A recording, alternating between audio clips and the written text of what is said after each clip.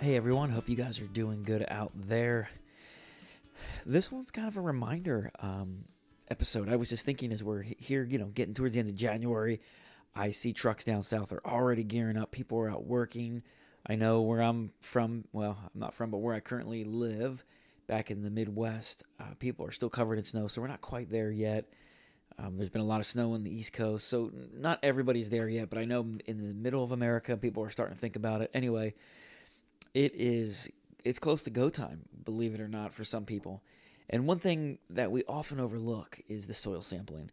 Now, I've done an episode and talked about soil sampling a few times, and this is just a process of extracting some soil. There's a process to do it, and then you send it off to the lab from your lawn and find out what's in it. And there's different tests you can take: nutrients, pH, organic matter. And there's a low level and a high level where you can you could spend a couple $100, or you could spend $20 to get a guideline.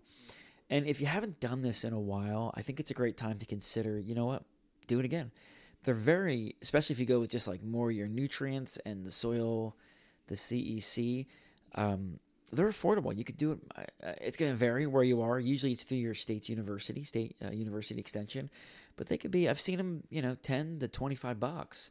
And again, I don't know if you have to do it every year. It really depends on where you are with your lawn and what your goal is. If your lawn's in great shape and everything's been looking good, it's been like that for years, maybe you don't need to do one. Maybe it'd be interesting to do one if you haven't done it for a few years, just to check. I always like to use them as a guideline. I don't use them as exact because there's a lot of factors that go into getting a good sample, but they give you a guide. It shows you roughly where you are. If it shows, okay, this is a tad off, this is a little high, that you may be able to ignore it, you may not. But if you see something completely out of whack, it's a great time to be like, whoa, we got to rein this in. So if your lawn's great and you haven't done it for years, I would definitely recommend it. I mean, it's worth the money, especially if you want to look into the soil and the structure and the organic matter content to see if I need to build up. Do I need to add topsoil? Do I need to add compost to my soil? What I would recommend, especially, so let's say you have a lawn that you've been maintaining, but you've got big problem spots every year. It's the same areas. I would definitely recommend then, if you know those areas and say, okay, the last 2-3 years, it comes up every time, it dies off, take samples from those areas. Just find your troubled areas, get the appropriate depth. Sometimes it depends on what you're doing and where you are, but you want to go down a few inches and you don't want to really touch the soil too much with your hands, and you want to get in a bag, let it dry out, mix it together and ship it off to the lab. But that would be a great time to take that and kind of get ahead and figure out, okay, what's going on in these areas, and so that's another great way to use a soil sample.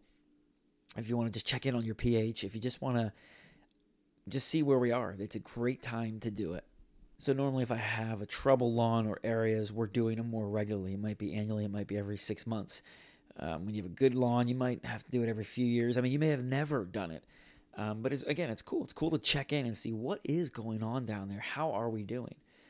Now, I will say this. Over time, I used to sample tons. I've seen thousands of samples and looked at the analysis.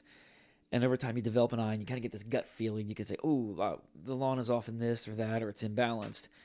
But it takes time. But to have that data, to have the science, to kind of just give you a little bit of proof. Okay, cool. We are way off. We need to get some calcium in the soil. Or, whoa, these guys are way over fertilizing, my lawn looks green or way too dark green, something, it almost looks synthetically green. You might want to look into it. Is there too much nitrogen?